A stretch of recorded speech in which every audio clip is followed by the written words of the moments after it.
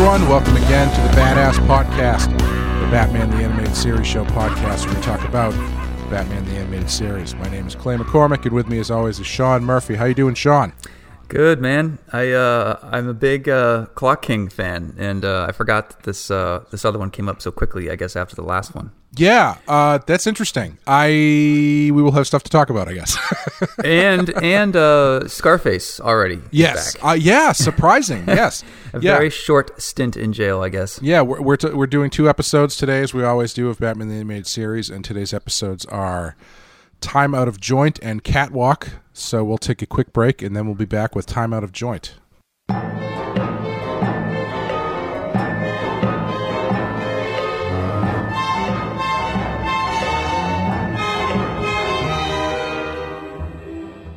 Time Out of Joint, story by Alan Burnett, teleplay by Steve Perry, directed by Dan Reba.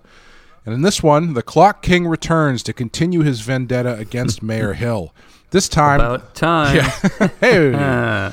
This time, the time-obsessed criminal hopes to murder Hill with the help of a stolen invention that allows him to warp time and travel at super speed. Securing another device from its creator, Batman and Robin take on the Clock King in a furious high-speed battle for the mayor's life. Why don't you go first? Because I feel like you might have more to say about this one than I do.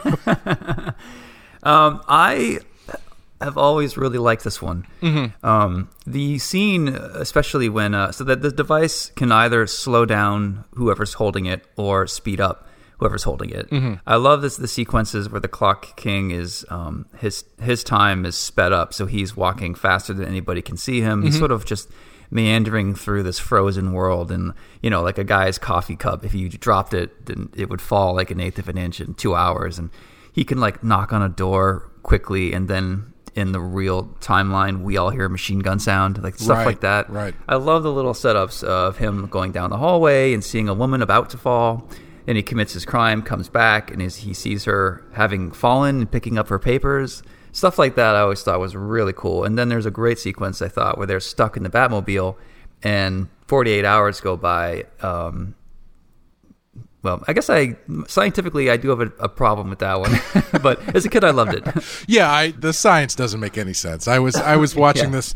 I mean, I love that stuff, and I shut my brain off at a certain point because I was like, I don't know how any of this is supposed to actually work, but I don't think it really matters.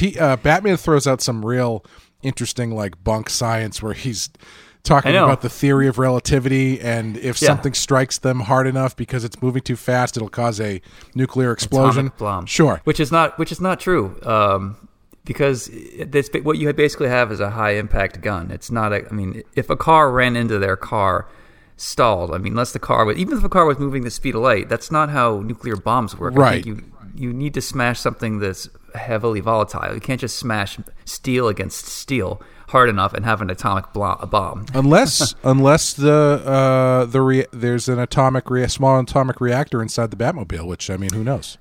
Oh, that would have been slightly better. Yeah. There was a line in there where Robin's like, why didn't the car's sensors pick this thing up? And Batman goes, oh, he must have just set it a nanosecond out of time. And I thought, you don't need any of this dialogue. Like, the Batmobile doesn't need to have just who cares? Right. Yeah. You stuck a thing on a car and now you're in trouble. Yeah, exactly. Yeah. I liked this one for all the same reasons that you did. I think the time stuff is a lot of fun. But I like story-wise, I just thought it was kind of, I don't know. Because I remember really liking, I think, the first Clock King episode. And that one has that big fight scene, like on the gears of the clock and stuff, and it's really kind of fantastic. And this one is a lot more, I guess, it's spectacle. Yeah, I guess like it didn't feel like a good excuse to bring the Clock King back, I guess, because I totally forgot that he had a thing against the mayor until I read the breakdown. And the main story is pretty straightforward, where he's trying to kill the mayor, and then they stop him from killing the mayor. But that being said, I do think the spectacle stuff is a lot of fun. There was a couple things where I rolled my eyes, like when the Clock King's working for this scientist who's created these speed devices, and he walks in he's this guy's butler, and he walks in and brings him his food or whatever, and the guy's working on 2 of these devices, and the Clock King just like pockets one of them and walks away. And the doctor doesn't realize at all that he's done it. I mean, hiring this guy must have been a pain in the ass, because it's like, God, he's so snippy, and everything he says is slightly loaded and dripping with irony. And it's like, ugh, you're the worst assistant ever. Yeah, And later on in the episode, when Batman and Robin come to after they get out of the Batmobile stuck in time thing, they go to the doctor's laboratory, and the doctor is also stuck in time. And Robin says, like, how do we get him out? And then Batman just says, the same way we got ourselves out, and then essentially just hits the off button on the thing. And it was, so it was a few like little things where it's like, okay, we're not really cooking with gas with this one. But visually, I thought it was a lot of fun. Yeah, that's the thing. I think that people were so excited on how to animate a clock being pulled out of existence, basically, in these like blurry effects that they did.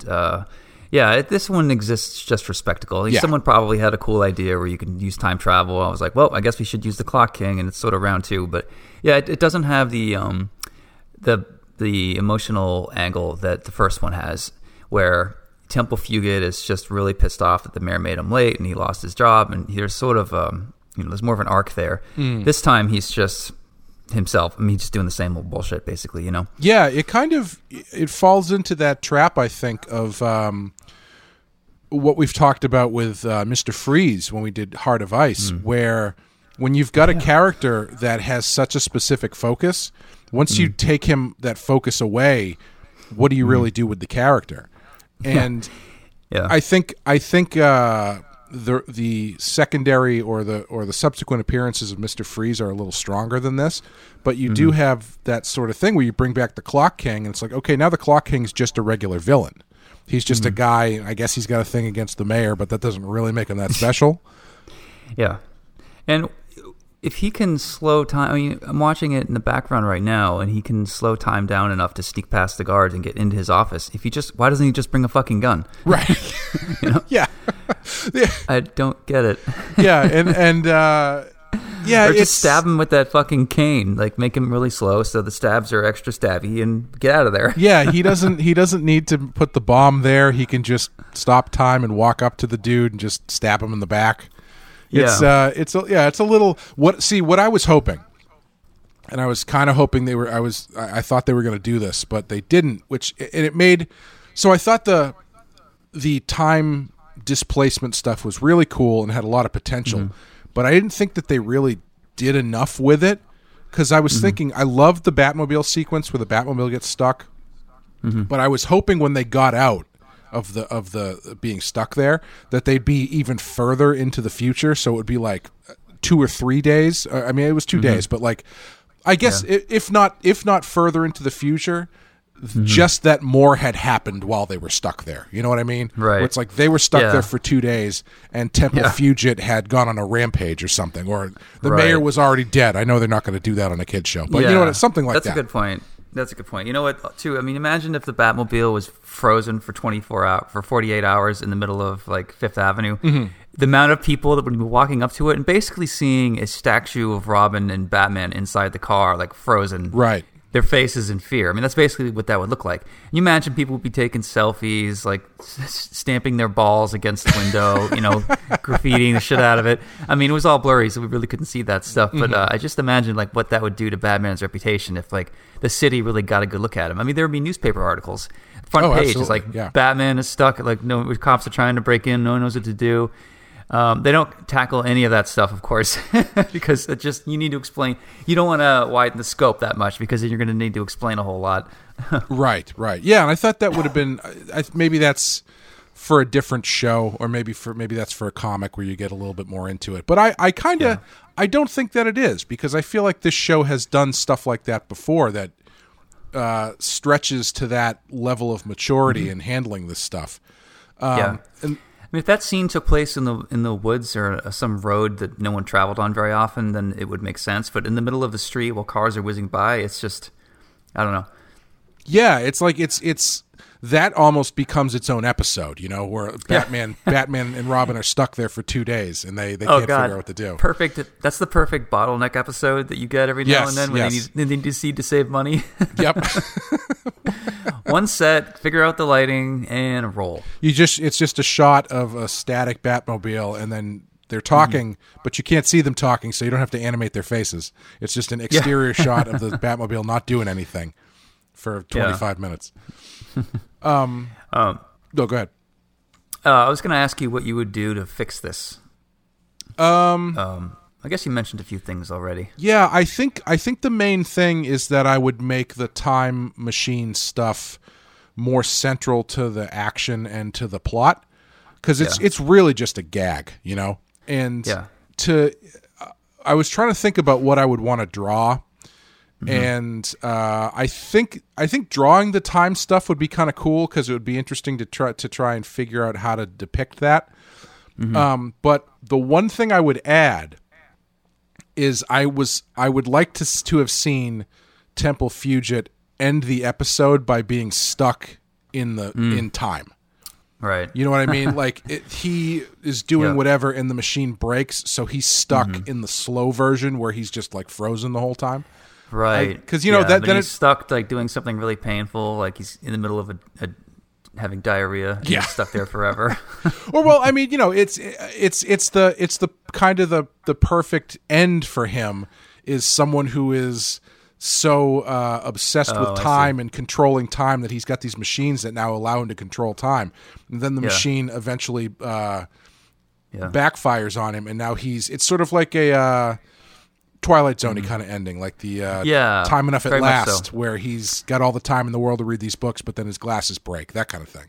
Right, yeah. It kind of reminds me of the ending of the episode where it's a Riddler episode, and he's hooked into a computer, and the program crashes, and he's stuck wearing this helmet, frozen, like a frozen look on his face, basically. It was that kind of thing. Yeah, that kind of thing, where it's, the gimmick that they bring to the table has a little bit more weight to the story than just being a gimmick, because that's ultimately what it is. Yeah. Yeah, I don't think he should be just out to kill the mayor, because he could so easily do that, and he proves it, almost. Yeah. He should be out to ruin his campaign or make him late, or like a series of time disruptions using this device that I don't know. Yeah, that justifies why he can't just kill the mayor. Like I don't think he's the type to want to just murder the mayor and blow someone up. I think he's the type to want to meticulously take his time and torture somebody. Oh, definitely. So the idea of the bomb, it was a cool visual, but I just don't see that character using bombs. It's just too easy, Yeah, at least not that directly, Yeah. It's because I remember in the first episode with him, I remember we talked about how he's the way that they depicted him was very similar to the Riddler, where he had that sort of inflated ego about things and seemed like he felt like he was above it all, kind of, so which is why he was so much more angry when he was slighted the way that he was. Yeah. And I feel like you lose all of that in this episode. He's just kind of like an asshole with a grudge. Right. And a clock fetish. Yeah, he's not that deep anymore. He's very much one note. And you don't even get you get this nice bit at the beginning where he steals this antique Louis XVI clock, and then after he steals it, he throws it in the trash. He was like, that was just a test to see if this thing worked. And I took him throwing it in the trash as this sort of idea that he's moved beyond this obsession with time. Yeah, and no, that's not something. Yeah, that's not something they ever get into. Like he never has a moment where he talks about that, where he's, I spent my entire life being at the mercy of the clock, but now the clock's at the mercy of me, or some shit like that. They never get into that. It's just sort of, it's a gimmick for the sake of a gimmick. Yeah, you're right. They could have definitely improved that. Now that you mention it, it would have made it better. Yeah, it's too bad. Because I don't think it's a bad episode. I think it's fine. Yeah, I think there's cool stuff in it. His character is, I can never be late. I always have to be on schedule. If I'm knocked off my schedule, I'm going to get pissed off. And you're right. They took that away from him this time, and they gave him instead this like mechanical gimmick that he didn't even create. Yeah. I don't even know what the scientists added to the story gives you.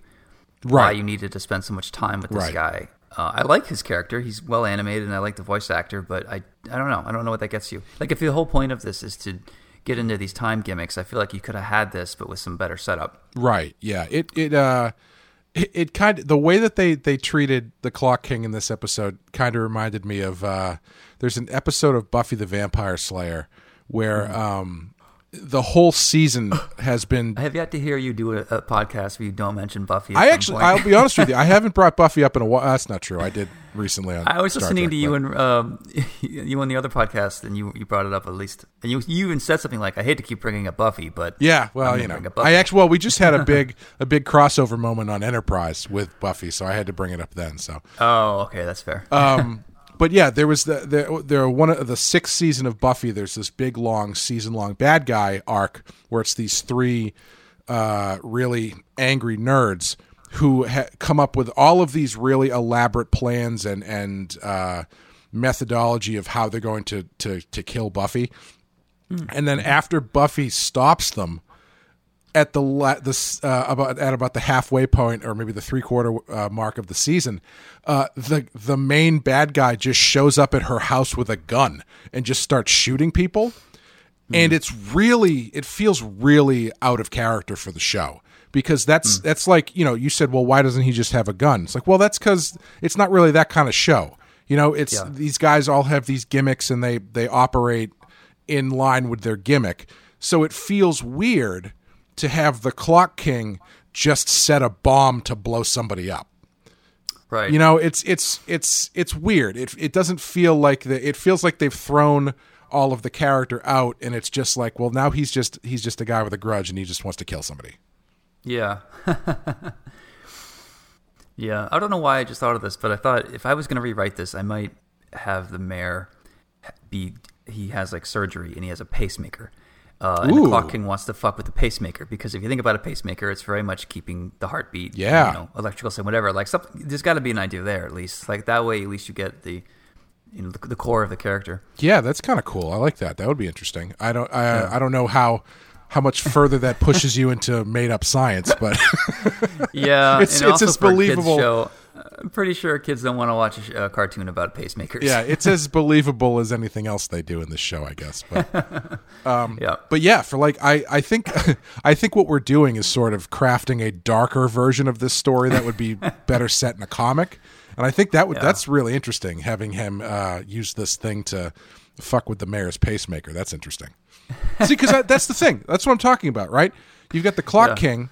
There's so many more interesting time-based things that you can do with him that are more honest to the setup of this character, instead of just, he's got this unbelievable power where he can stop and manipulate time, and all he's going to do is blow the mayor up.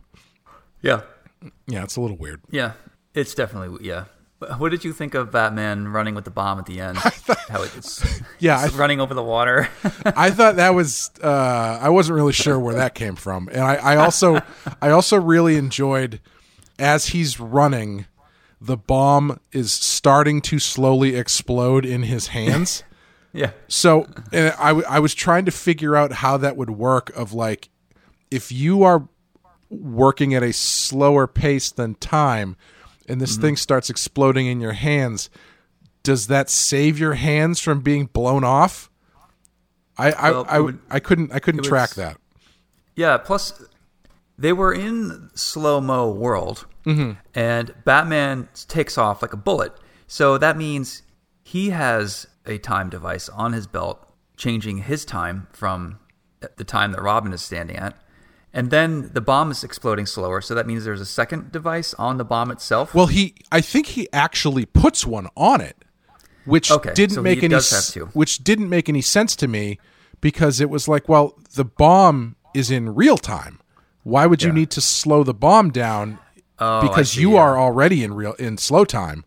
So if you're handling something that's in the real world, right, then I don't know. I couldn't. It was that's what I'm talking about. When it comes down to, like, I wish this technology had more weight to it, because if you're getting to the point where everybody just, like, they're just tossing out these time stopping machines at the end of the episode, it's like, well, none of this has any weight to it. Right. Yeah. Yeah, man, you made this. You ruined this episode for me. You're totally right.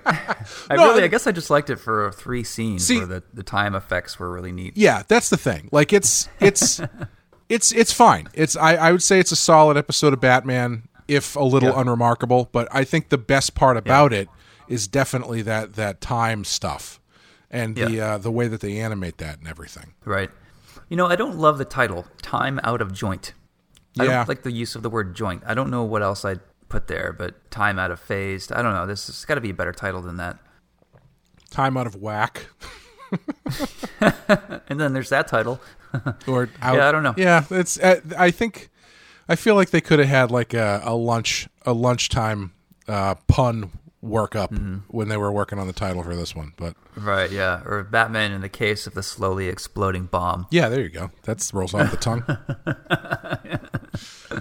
What would you draw on this one? I think I would like to take a stab at some of the time effects because I think that's really difficult to do in a comic book because it's how do you depict someone moving faster or slower than everything around it if it's a static medium? I guess you can't. Yeah, exactly. You got the Flash. And all you do is you draw him running, and then you draw a bunch of speed lines on him. But if it's like someone doing, you have to, if it's someone doing day-to-day motions just by like moving around, it's a lot harder to depict. So I haven't seen this Flash episode or series, but I guess when he runs, it's just a guy running really fast, and everything around him is essentially frozen. Which show is that? Which movie? The Flash, the TV show. I don't know. It's one of the Flash depictions, and they don't do any crazy effects. Or there's at least one scene where they show him jogging. Now, he's going the speed of light or whatever, and everyone else around him is basically frozen. Like, it's him jogging amongst statues. Yeah, I think. I've seen them do that at a few places. They actually did that to pretty good effect, I thought. One of the better moments of the Justice League movie was it was the point of view of the Flash as they're fighting Superman. And everybody's frozen and the Flash is kind of zipping around. And then you see Superman's eye just click over to clock where the Flash is. And the Flash kind of just goes, like he wasn't expecting Superman to be able to do that. That was one of the better moments, I think. You could not do that in a comic because you would draw the Flash jogging at normal speed. And then you would draw people as statues. But in comics, people look like statues anyway. Right. And, so you totally couldn't get away with that. You have to add speed lines or electricity or whatever the hell. Yeah. Or comics. You'd have to get more like abstract with it or something. Yeah. There's when I was in college, my sequential art teacher told us about I forget who did the storyboards or how he saw them, but I think it was a project for one of the classes. Was they had a piece of script from Kevin Smith's Superman Lives script that never got made. Yeah. And so the project was to storyboard out a scene. And this scene was Superman leaving Lois Lane to go turn into Superman in the blink of an eye.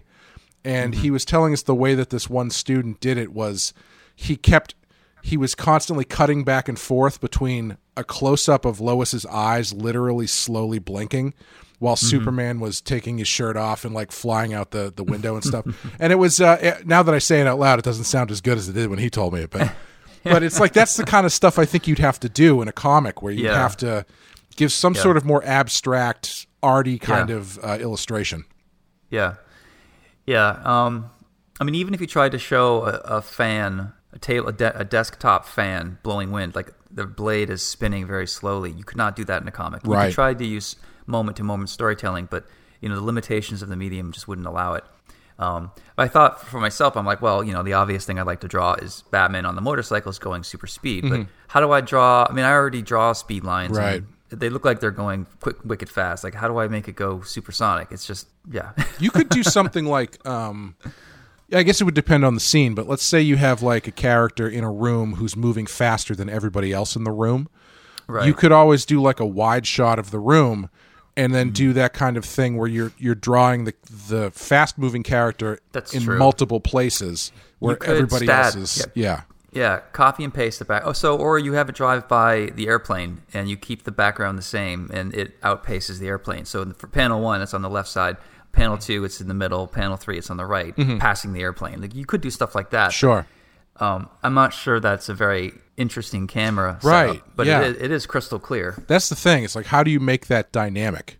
You know? No, yeah. You can do that like 3 panels, but then panel 4 better be like a worm's eye view of Batman hauling ass in the countryside or something. If you want to sell that page, you can't just do a stat shot of trees and an airplane. Yeah, because it's like it's really interesting because like if you drew a picture of the Batmobile, like a solid in-camera picture of the Batmobile, and then people standing on either side of it, unless you add some sort of speed line to that, it's going to look like it's standing still anyway.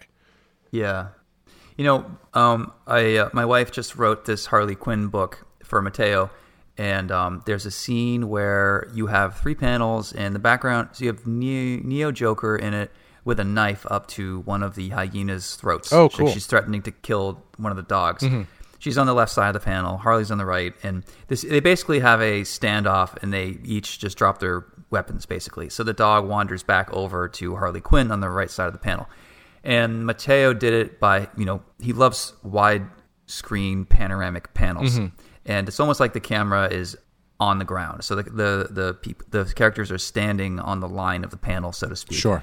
In the background, it's just static, just cut and paste, paste, paste. And he does move around Harley, and he does move around Neo and one of the dogs. And it's a really cool effect. I really do enjoy it. But it is comics trying to be animation, Yeah. But it works. So the way Mateo did it, you could almost feel how animated she was as her body position changed while the background stayed consistent. And you could see the dog running back to safety over across it kind of worked. And I don't like it when comics try to be animation, but there are times when it works, and Mateo definitely pulled it off. And none of you can appreciate that because the comic won't be out for like 4 months.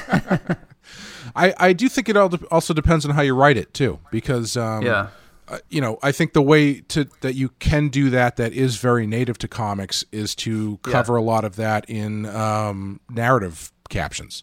Like say if you're doing a first person narration or something, you can have the internal monologue talk about how much faster everything around me moves at the incredibly slow while I'm the fastest thing on earth. And all you have to draw there is like a guy looking at somebody. You know what I mean? It's like you can cover a lot of that quote unquote movement in your words if you really want to. Yeah. An interesting hiccup that I encountered working with Mateo, and this doesn't really have much to deal with this episode, but I think people might find it interesting, is when you have word balloons, you have 2 characters talking. You have person A and person B. And I write a lot of scripts where it's like A says something, B says something, then A says something again. Mm-hmm. So you have to give yourself a lot of headspace. So the balloons and the tails and everything will work if you draw the A person on the left and the B person on the right. Mm-hmm. Mateo loves panoramic shots. He likes to go widescreen movie vision. Sure. Which is great, but it usually means the characters their heads are going to be closer to the top of the panel, which means you're going to have less room for dialogue. The dialogue is going to be to the side of them, so when you have character A speak for the second time, you might have to have that balloon over on the other side of the panel, if that makes sense. There's a huge tail on it. Yeah. So he wrote to me, he's like, can you not do A, B, A, B? And my first thought was, dude, like, I'm an artist. I can do A, B, A, B. I do A, B, A, B all the time in Batman. I don't make every goddamn panel panoramic because I understand sometimes you have dialogue that's A, B, A, B, And by the way, every time if you are always using panoramic panels, it just doesn't have that movie effect anymore, you know? Right. And I didn't say that because I value Mateo and he's got his way of doing things. And instead of saying that to him, I said, I'll try better, or I should say, my wife said she'll try better to do that, to not do that in the future. Yeah, blame your wife. There you go. Yeah. Well, he would rather have 8 panels per page instead of 6 if he can do his panoramic thing and we spread out the dialogue. Like his design sense goes to widescreen all the time, which limits my wife's abilities as a writer because she can't do A, B, A, B. She can just do A, B, and that's it. Well, first of all, you didn't say it to him, but hopefully he doesn't listen to the show because you've said it now. But my first instinct there is I feel like I would probably I would probably work around the script. So if I wanted to do something like that, I would add a panel if I needed to. You know what I mean? Right. Like if you need to drop in a close up of someone so you can cover that last dialogue balloon or something. You know what I mean? Yeah. Yeah. But I mean, he's obviously knows what he's doing. So Well, that's the thing, and I'm like, how come I've never heard this, Mateo? I mean, you've been doing this for 15 years. You've never had to deal with AB before. I mean, how is this possible? I mean, you did 40 issues of Black Science with Remender, and I know he's a dialogue heavy writer with inner monologues, and that shit's like AB, AC, ADD, and now panel 2. So I don't know how I never caught this about Mateo's work. Because it seemed like something a rookie would say. But I know Mateo's not a rookie. So I bit my tongue, and I'm like, well, I want to make his job easier. So I told Colleen, if he's happy with 8 panels, then give him 8 panels. If he really wants to do panoramic, fine. But I also feel like, if I wrote the script for you, Clay, and you said, well, can you not do that? I'd say, how about you draw the script that I fucking gave you? And I would just put my foot down. Right. But I don't want to do that, Nice to know where I fall in the pecking order here. Yeah. I let Mateo get away with it. You're still. No, I don't know about you. That's fair. Yet. That's fair. I have no problem with that. But I mean, if I get you a White Knight book, can you please bite your tongue, Clay, and just do the goddamn AB and not give a shit about it? Yeah, I do think it's funny because the writing that I'm doing now for my book Bloody Hell, I'm finding it interesting because I'm into the 3rd issue of it, and it ended up being a lot fuller than I expected because one of the things that I learned or am learning during this process is being aware of how much time you have to do all the things you want to do. So page time, I mean. So I'm into the 3rd issue, and the 3rd issue's pretty dense as far as stuff going on because I've only got 4 issues, and and the story that I'm trying to tell is probably a little bit too big for 4 issues. And so I'm going through my script, and it's the editor actually pointed this out to me where it's the panel count is really similar, so it's a lot of it's like I would say like probably 80 to 90% 5 and 6 panel pages, and which can get as a reader you can get kind of tired of looking at the same panel count. It's all about composition and stuff. So one of the things that I'm allowed to do, obviously because I also wrote it, is I can kind of edit on the fly as far as how I'm depicting things. So I can do if I've got 5 panels, if I feel like I wrote an extra movement in there we don't really need, I can drop that and I can do that in one panel here. That'll save me a panel. Or I actually did it the other way the other day where I was laying something out and I was like, well, I actually really like the way this is laid out, but I feel like it's missing a movement. So I added a panel in, just a small panel of just like a head movement kind of thing, just to kind of make the flow work a little bit better. So it's having a little bit of leeway there is actually kind of nice. This is the kind of stuff that artists can do when they write their own shit. And it's hard to explain to people, but I don't think, and I've said this in other ways before, I don't think you have to be as an amazing writer as someone like Scott Snyder is. I think that what I lack, and maybe what you lack compared to what Scott can do, we can make up for by tweaking scripts on the fly, by adding panels, moving dialogue, and because normally, Scott gets the art and it's 90% what he wanted, but there's some stuff that didn't quite land or he didn't see it that way. So he has to change things. And when you hand off the baton like that, then there's always going to be a few things that slip through. Right. When you are the writer and the artist, nothing slips through. In fact, you can enhance it every second along the way. Like when I'm drawing plot holes, I have the script open and I'm making dialogue changes while I'm drawing. I'm waiting for the ink to dry, and I'm moving dialogue into panel 3 and 4, whatever. So I can make these constant adjustments and just wrench it into a better product. And Scott can't do that because he's not the artist. And I don't know how to how to put a number on that. Like, what percentage do writers lose by not drawing their own comics versus what kind of gain do you and I have? I want to put numbers on it, and I'd love to be able to say like it's 60% more efficient if you write your own scripts or whatever. But I know there's no way to do that. Yeah. I don't know. I think because I do wonder on one hand if it's if the downside to it is that it makes me not have to pay attention less to the structure of my script, but it's like if it's that malleable when I'm putting it down on the page, then if I'm writing for somebody else, is the stuff that I'm giving them not the best that I could be giving them because it's not going through that round of me looking at it visually and going, okay, we don't need this, we can cut this down, we can add these together. You know what I mean? Yeah. I almost feel like maybe the way to approach it is I'll write you a script that's 80% of the way there. You draw it. I'll see where it lands, and I'll decide, okay, so this scene did work, this other scene did not. Right. And now I can tighten up the script depending on what you pulled off and what you might have missed. Sure. Yeah. You know, because if you write a script that you think is absolutely perfect and nothing can be changed, every word has to go there, and then the artist gives you art back that doesn't quite match, then you have to give up. You have to change your baby. Right. Sorry. Right. You know. Yeah. So why polish it up so much at the beginning? Why not do 80% of it as long as he has enough to work with, and then finish it up at the end? Right. And it's funny because I know Millar doesn't do that at all. He writes the script and it's done, and he never goes back. He doesn't want you to add panels. He doesn't want you to take panels away. He doesn't want you to move dialogue. He does not want your suggestions. He's a busy guy. He's doing stuff for Netflix now, and you're being paid very well, and you're welcome. You've gotten the Mark Millar script, so don't fuck with it. Just draw what you're told, basically. Yeah. You know, you have all kinds of choices and things you can do and embellish in the panels that he gives you, but you can't add panels. That's so interesting to me because the guys he's hiring, guys like you and Mateo, it's like, or Raphael Albuquerque, you're hiring those guys because you want them to do what they do. Sort of. Sort of? Yeah, okay. Well, so for me, he gave me all 4-panel pages. So Chrononauts, it was one of my favorite books I ever drew, by the way. It was so up my alley that it was great. It was like Bill and Ted meets Top Gun in a lot of ways. And I had a blast on it, but I could only work with 4 panels a page.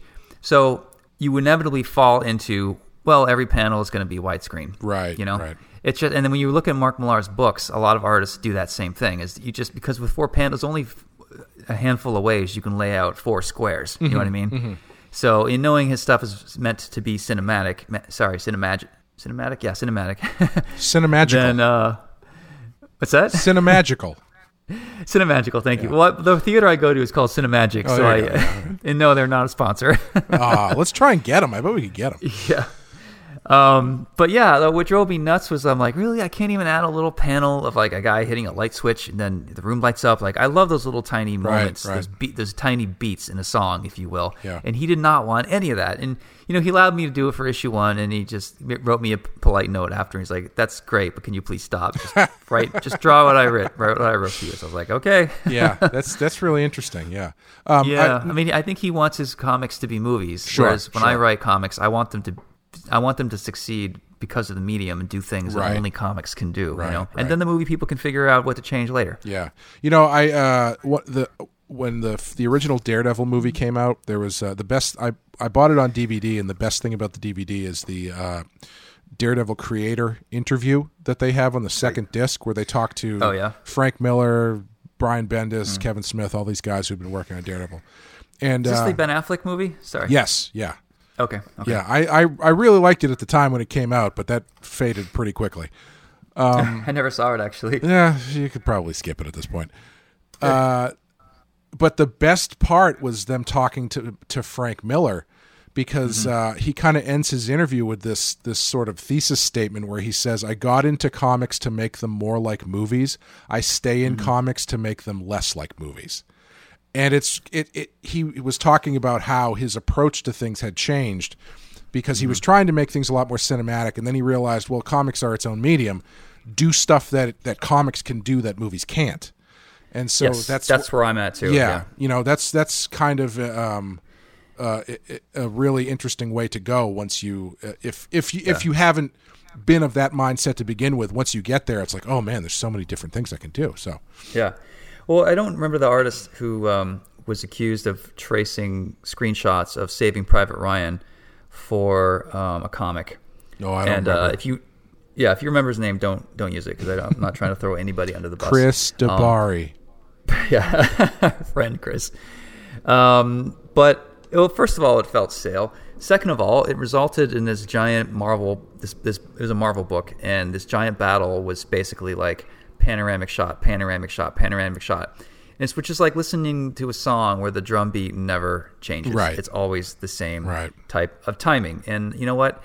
That kind of gets boring after a while, which I hate Alan Moore 9-panel grids. I think it's like totally not using the benefits that comics can give you. It's purposefully putting a middle finger to splash panels, to panels overlapping, to doing crazy effects, like all the things that illustrators can do with storytelling. It's totally thumbing its nose at all of that and saying, no, all we need is 9 squares, and you should just be fucking happy that we gave it to you. Hot takes. So yeah. Hot takes, yeah. So if you're an artist and you draw 9-panel grids, I do apologize. But I feel like, if you really want comics to be like movies, you would just do 9-panel grids or 4-panel, panoramic shots. But I feel like comics is illustration. You want to draw pages that people want to buy and hang on their wall. Right. So you want a big splashy panel of Batman, and you want a tiny little panel of him grabbing his batarang, and then you want a slightly longer panel of him throwing it. Like, that's the stuff that makes comics interesting. Right, and if right. you are always using the same size panels over and over and over, I feel like it just deadens everything. Yeah. Oh, definitely. Yeah, I think so. Well, with that in mind, Sorry, I didn't mean for that to be a rant. no, it's interesting. It's always interesting to talk about this stuff. With that in mind, what would you draw from this episode? I think maybe I would draw the sequence of him going into the building while the guards eating a peanut, the peanut's hanging in midair, and the fan is blowing slowly, and the woman on the stairs. I think that would be really cool. I would have Matt do some cool colors, just like they did actually. He's changed but I don't know if it would translate because, like you said, comic panels are already static, and without the motion of animation, I don't know if that stuff would read. Yeah, I think you could do. Actually, honestly. 9-panel grid is where something like this could be, That's it could true. be useful. Because if you did 9 panels, there you go.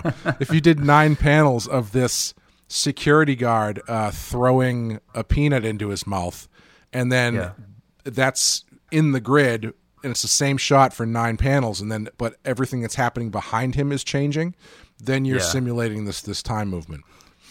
You know what you could do is have a whole page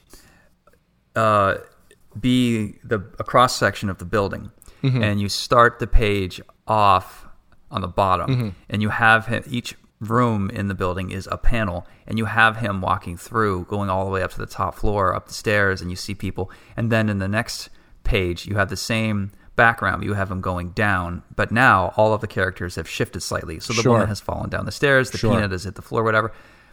Either that would be, I don't know if that would work, but it sounds like it might be worth trying. I wish I had thought of this before, because it might have saved us going, oh, how do you even do this? There's a comic by, I think, Matt Fraction and Chip Zdarsky called Sex Criminals. Oh, yeah. And the concept of the book is these two characters have this power where anytime that they get horny, they can stop time. Or maybe it's after they orgasm. I can't. It's one of those two. And so a lot of it takes place in this stopped time area. Yeah. So there's a lot of that stuff. So I guess if you're listening to this and you got to this point, you want to know how to do it, go read Sex Criminals, because they do it a lot. It's a good book. That's true. Yeah. Actually, if I reread that right now, I might want to go back and edit a lot of the things I just said, because I might be wrong, actually. Yeah. Well, it's one of those things that it's when you're talking about illustrating, everybody can come at it from a different angle. So, yeah. What would you give this one for a rating? Honestly, I kind of want to give it a 2. Yeah. I think I'm going to stick to. I think I'm going to give it a 2, because I like the time stuff, but other than that, I find it to be pretty forgettable. Yeah, I'm going to go 3. And at the beginning of recording this, I thought I was going to go to a 4. Oh, wow. But you knocked me down. I know. I give out a lot of 4s, and I really should stop. No, just be honest with what you think. Yeah. I mean, I feel like, the writing wasn't really there, but the visual spectacle was so good that I think it deserves at least a 3. Yeah, that's fair. Yeah, definitely. But I really don't disagree with anything you said.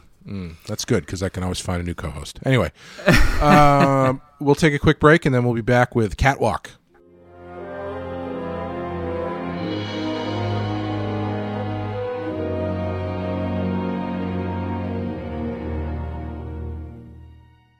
All right, Catwalk, written by Paul Dini, directed by Boyd Kirkland.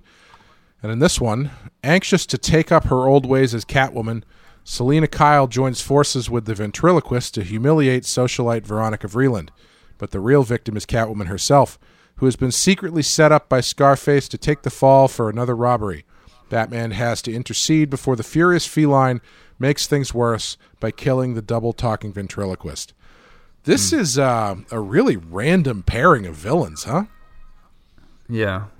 Like, go ahead. Sorry. No, I was just gonna say, we like what you mentioned earlier. We saw Scarface for the first time like 2 or 3 episodes ago, and he's already back and kind of. We just released that podcast like a few days ago. Right, so I was right. listening to us talk about Scarface literally 2 days ago, and now he's back out of jail and all that. Yeah, and it's not really. It's much like the Clock King, but I would say more successfully. It's not really like he's got a gimmick based crime, but it's not his gimmick. You know, like he's strong enough of a character that you can just use him and it's fun and whatever. But he's stealing these birds or these extinct animal taxidermied animals so he can sell them to like the Penguin. It's just a really random assortment of stuff going on in this episode. Yeah, the opening scene is it's a flashback of Selina remembering all the good times where she was Catwoman running around the city, stealing loot, all that stuff. And it's done with this like hazy 1980s lens filter to make it more like smoky and romantic, I guess. And she has a voiceover talking about how she misses being Catwoman. And I don't know why this is in here. I don't know why this wasn't cut out. Like, why do we need to know this information? We all know who Catwoman is at this point. Yeah, and it's like, and that plus the thing at the end where they do that shot of her up on the building and she says, "I am truly the cat who walks alone," or something. I think it's a Kipling reference or whatever. But yeah, like is that what it is? Yeah, it's a reference to. Selina refers to herself as the cat who walked by herself. This is a reference to the cat that walked by himself from Rudyard Kipling's Just So stories. Why is that Easter egg there? I don't know, because I don't get like that. the stuff that this is a weird episode because I love Scarface, so I find him entertaining no matter when he shows up. But this really feels like it should be more of a Catwoman and Batman episode. Yeah, and because I like that stuff a lot, like I really like how Catwoman is sort of a blind spot for Batman. So. When he shows up at her place, she's like, "Oh no, it wasn't me. I was just there to see what happened." And he's kind of like, "Okay, all right, well, let's go talk to them." Like he doesn't 100% believe her, but he wants to give her the benefit of the doubt. And then at the end, when she absconds away after he finds out what actually happened, he actually has this really pained look on his face, like he's upset about it. And and then they just cut. Yeah, and then they just don't really.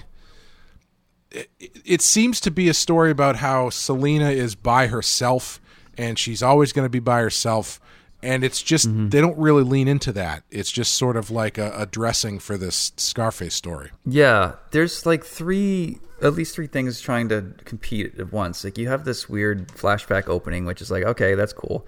Like if that was a flashback in a comic, it'd be fun to draw, but I don't see what this does for the story. And then you've got these her talking about extinction with these animals, and she feels like she's extinct because she's not allowed to be Catwoman anymore. And then you have Scarface, which is such a weird. I mean, his tone is so different than her tone. Right. Like, you've got this like goofy puppet. Even she's in the back of a limo talking to him, and she's even mimicking him, like, "What's the gag?" Like she does that to her voice, and that's just not in Catwoman's character. And I just don't see why he has to be in the episode at all. I think you're right. She should have just decided that she was bored and wanted to get back into it. And you don't need Scarface. Yeah, and it's even I do appreciate though that everyone who comes in the universe of Batman the Animated Series, everyone who comes in contact with Scarface their reaction is, okay, so this is happening, I guess. You know, because she gets into the car and like you said, even she's like, okay, puppet, great. You know, I would have made it, instead of having it be Scarface, I would have gone with Red Claw. Sure, Hired her. As much as I don't really care for that character, why not? like a woman hiring another woman. You could have a whole like, girl power thing. Like we don't need men to whatever tell us what to do. And she needs something stolen, and Catwoman's like the best thief that she knows, and she thinks that there's mutual interest there. And Catwoman wants to do something for, the jungle cats or preservation. And I don't know. So, I mean, was that a Red Claw episode already where she fought against Catwoman? That might have been the Red Claw episode. Yeah. I don't remember. All right, sorry. Well, I guess this would be like the follow-up where they decide to team up. Yeah, I guess my thought is the way that they set it up. I feel like what you should have more of is Catwoman kind of being pulled in both directions. So you've got the Batman direction where he wants her to go straight, and then you've got the Catwoman direction where she wants to get back at Veronica Vreeland for something her ancestors did or whatever. And that sort of like conflict where I think that's kind of what they're going for, is that ultimately she doesn't belong anywhere. She's just kind of caught in the middle of this crazy stuff going on. But I feel like all that stuff just gets lost by how over the top Scarface is and how little Batman's actually in it. Yeah, I don't know. Yeah, I don't know what else to really say about this one. Yeah. I really didn't enjoy it that much. Yeah, I was. And wait, sorry. Why did Scarface turn her in? Like, what does he get out of getting her caught? I think it was just supposed to be like a diversion. Like she was going to get caught for stealing whatever, and then he was going to get away with the merchandise kind of thing. I think. Why couldn't he just get it himself, though? I don't know. Because he's set up as to be like a mastermind. His crew that he hangs around with aren't exactly nimble. Nimble thieves. What, a guy named Rhino isn't nimble? Yeah. So I can understand, like, all right, he needs someone who is good at this stuff to go in there and get this thing for him, and then once he gets the whip, he's going to take the whip and leave. Or the idol or whatever it is from Raiders of the Lost Ark. Yeah, the MacGuffin. Yeah. Yeah, sorry, I'm sort of looking over it in the background, trying to think about anything else. Oh, well, what did you think about the Saw ending, where you have these saws all around, Again, and he's on a conveyor belt? Super random. Like, why are they in a logging mill at the end? Yeah, it's just a really random assortment of stuff. It's like they had a bag full of stuff left over from the rest of the season, and they had to make sure they used it all. So Paul Dini just got the bowl full of crap that they didn't use yet.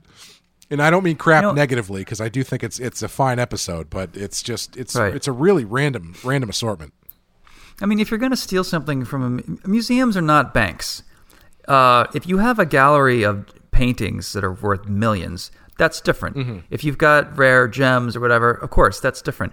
But when you have like stuffed dead animals, like a Tasmanian tiger, and it's just the last one, and this thing's behind in the national, like that's not necessarily the hardest thing to steal. Like, who the fuck wants that? And if he's gonna take the trouble to go and break into a museum and take something valuable, I just don't think that would be the most valuable thing.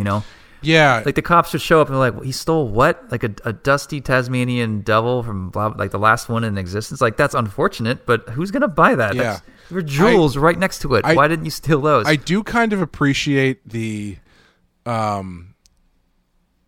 twisted, like, get rich scheme through the lens of a Batman villain kind of idea that sort of is, where it's like when you have a family member tell you what the new thing he's into, and it's like, no, see, what I do is I buy multiple boats, and then I sell one of them, and I light the other two on fire. So then the first one that I sell, it's worth that much more money.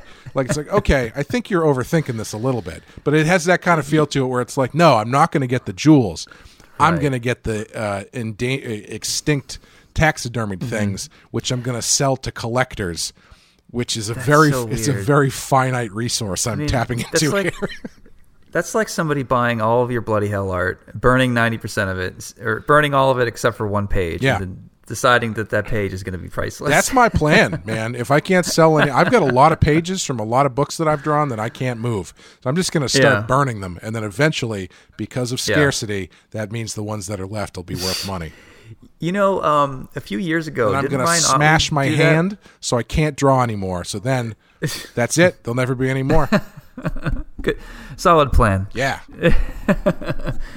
Didn't Ryan Otley burn all of his art a while back and post it online? Oh, I don't know. So Ryan Otley is a friend. He's very nice, cool PC. I mean, not PC. He's an ex-Mormon, so he's a super nice guy. I don't care what you think about Mormons. You've never met a Mormon that's an asshole, and he's a super nice guy.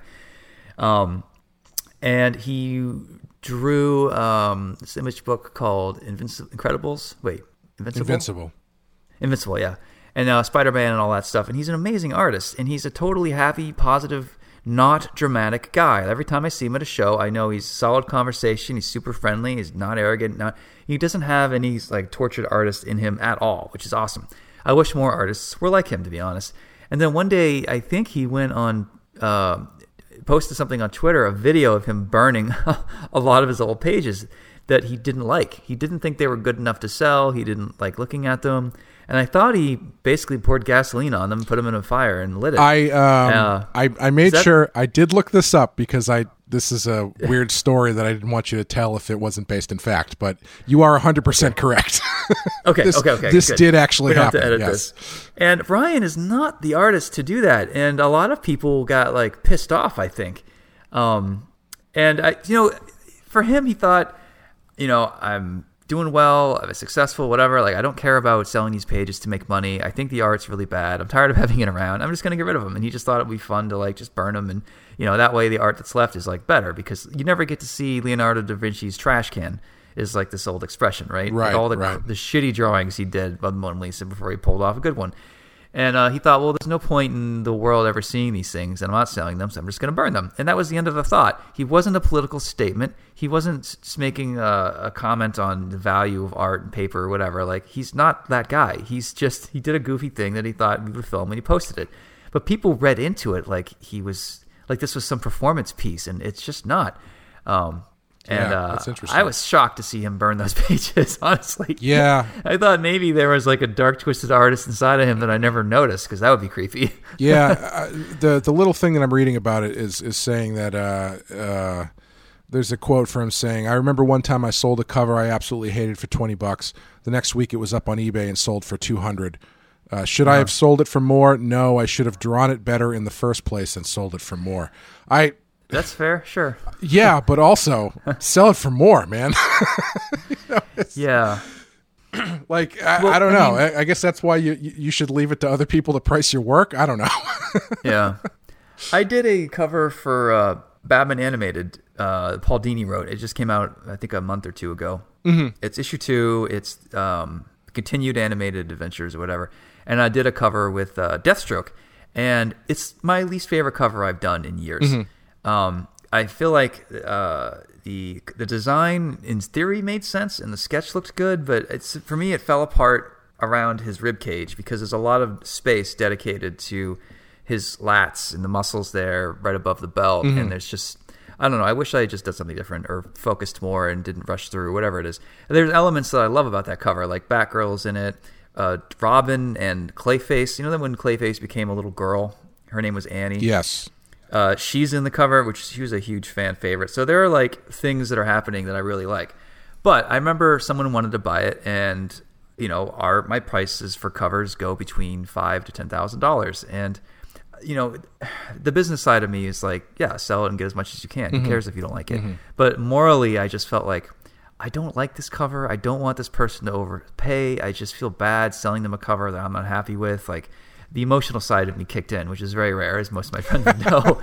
And I remember giving him a good deal, and I said to him, if anybody asks what you paid, can you please tell them you paid more? Like, don't let them know that you got a deal. And he's like, why are you giving, and I don't want to tell him that I don't like this cover, because then he's going to like it less too. You know what I mean? Right. It's like, when someone loves your shit, don't talk them out of it. Let them like it. Right. So I don't know. I had a weird moral dilemma, and 90% of the time I'm pretty stone cold when I sell art. But that one was one day where I felt very bad, and I wanted the guy to. Maybe I sold it for a normal price, but I gave him some free stuff just as a thank you. But you can't do that without him being tipped off to the fact that you don't like this cover. Right, this right. thing that he spent $5,000 or $10,000 on, you don't like it? Like, that sucks. Now, how would you feel if you did that, you gave him a break on it? Let's say usually your covers sell for 10 and you gave it to him for 5.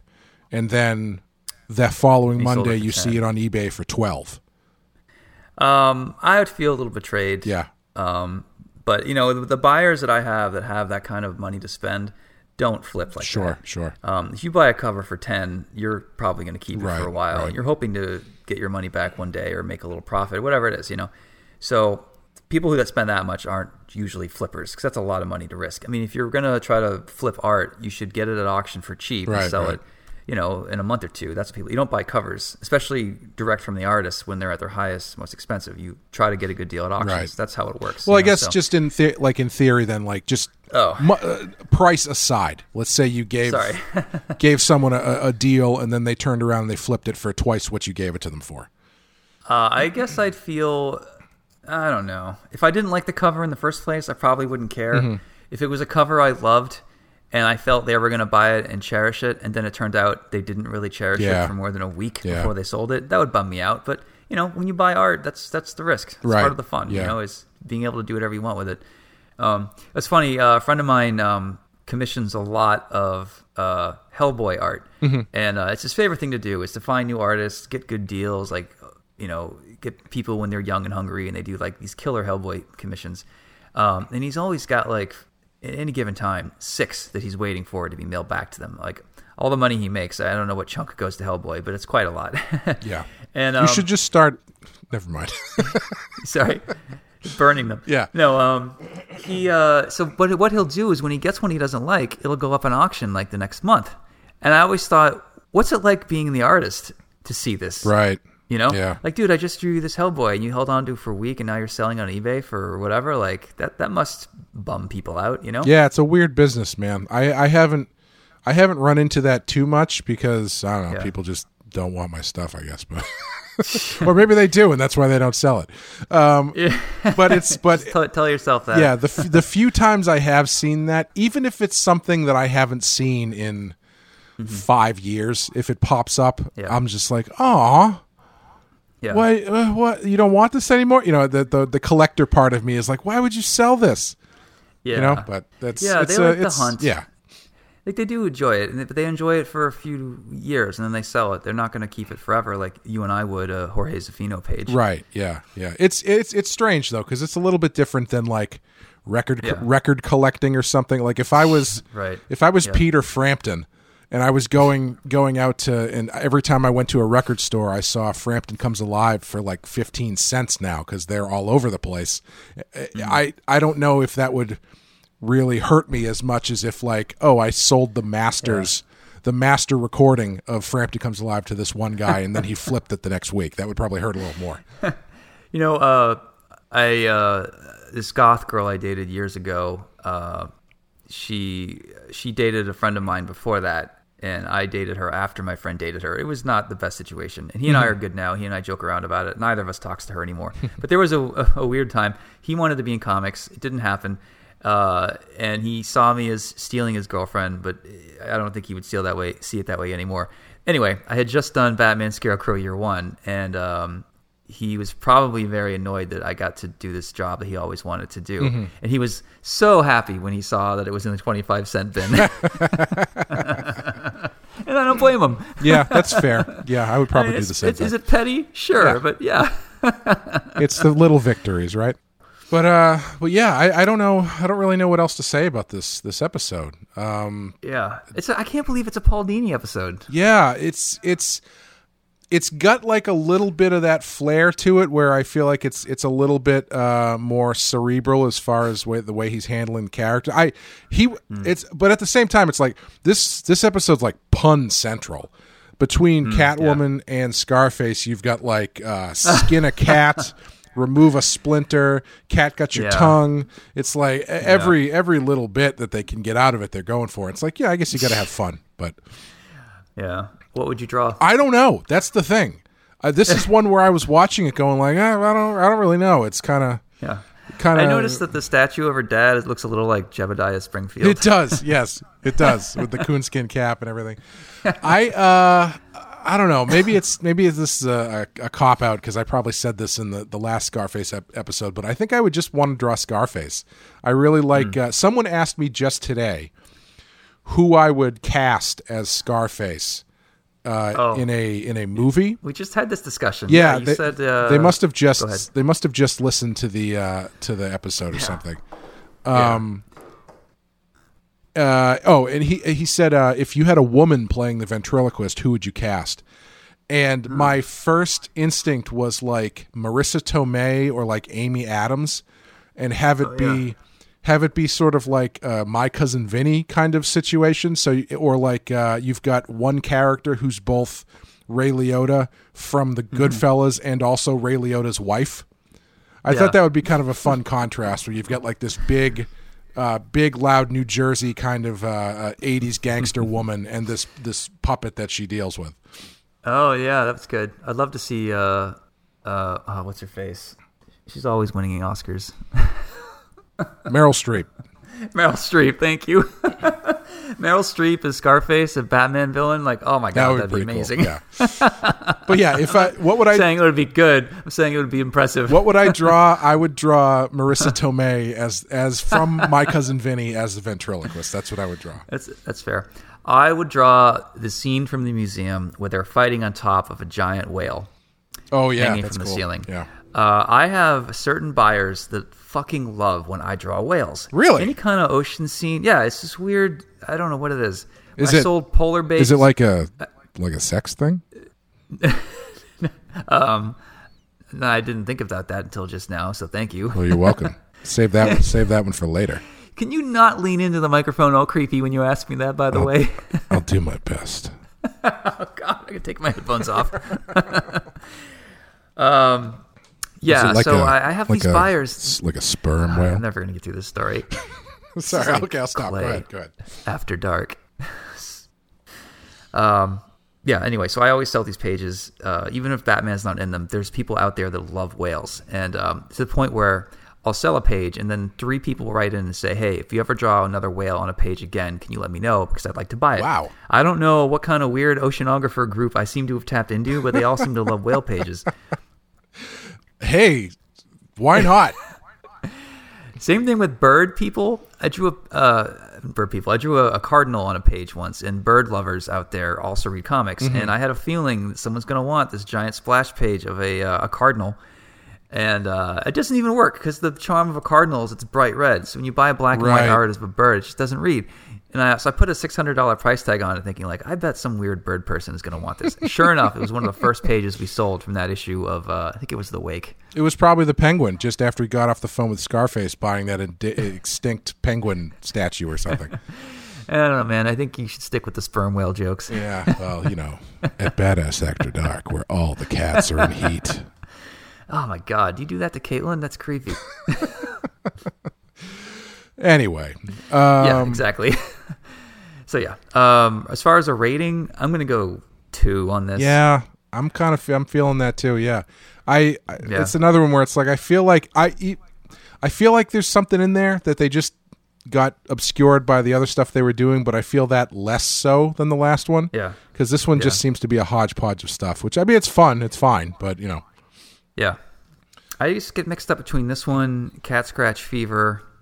I guess the only really good Catwoman episode I like is the first one, which is a 2-parter, I think. Yeah. Yeah, it's a 2-parter. Yeah. Yeah, I'm surprised she doesn't... the one thing that I've really noticed so far doing this show is how many episodes we've done and how few times we've seen some of these bigger name characters. Like... I think we've only seen the Riddler a couple times, and we've only seen Mr. Freeze once. We've seen Clayface once, I think, if you count just the 2-parter. The ones they keep going back to are the Joker and Two-Face and Poison Ivy. A lot of Poison Ivy. Yeah. It's so crazy how much of the stage that Mr. Freeze holds, because he's only in, I think, 2 episodes. Maybe 3. Yeah, I think. If you count a Batman Beyond episode. And he's got the movie, too, or the Sub-Zero movie. Oh, that's right. Yeah, he does have a whole movie, which is pretty cool. But still, I mean, that's not they did. We are at episode 74 out of over 85 episodes, so like almost 100 episodes. He's in 3 of them, and he's the thing that everybody talks about when they talk about this show. Yeah, well, that documentary that you linked me to the other day. People listening, if you go on YouTube, there's DC Comics or Warner Media put out like a new documentary on Batman the Animated Series, which is worth watching. We were debating dedicating an episode to it, but I feel like we sort of talked about a lot of the stuff that are already just throughout our day doing these podcasts. Yeah. So I don't know if we really need to cover it. Yeah. But they talked about Mr. Freeze and that one being basically everybody's favorite episode, and yeah, it's again, it's funny amazing. though, because like I'm thinking when I think back about this show that I remember from being a kid, the stuff that stands out is Mr. Freeze. Oddly enough, the Clock King stands out, but he's only been in 2 episodes. It's not like he was a mainstay of the show or anything. It's right. it's they've used Killer Croc more times than they've used the Riddler at this point, I think. Yeah, that's weird. You're right. I thought there were more Riddler episodes. There's 2, and they're basically the same episode. Right? Yeah, and I think that's it from what I can remember. 1, 2. Well, he's in Almost Got Him, but he's not. He doesn't take place like he's not the main guy. No. So counting Almost Got Him. He's in the background of Trial. We've got one more.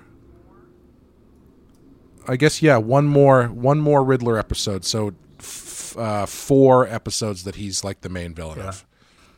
I have a opening scene in Volume 3 of White Knight. It'll be Beyond the White Knight, and I have Batman in jail at the end of Curse, and spoilers, he's probably going to encounter some people in jail who he's put away, and I'm trying to decide who it should be, and it's just a cameo, and I thought maybe because I've killed most of the characters, right? So I don't know. Yeah, I thought maybe a character named Lockup, who was introduced in the animated series, would be cool.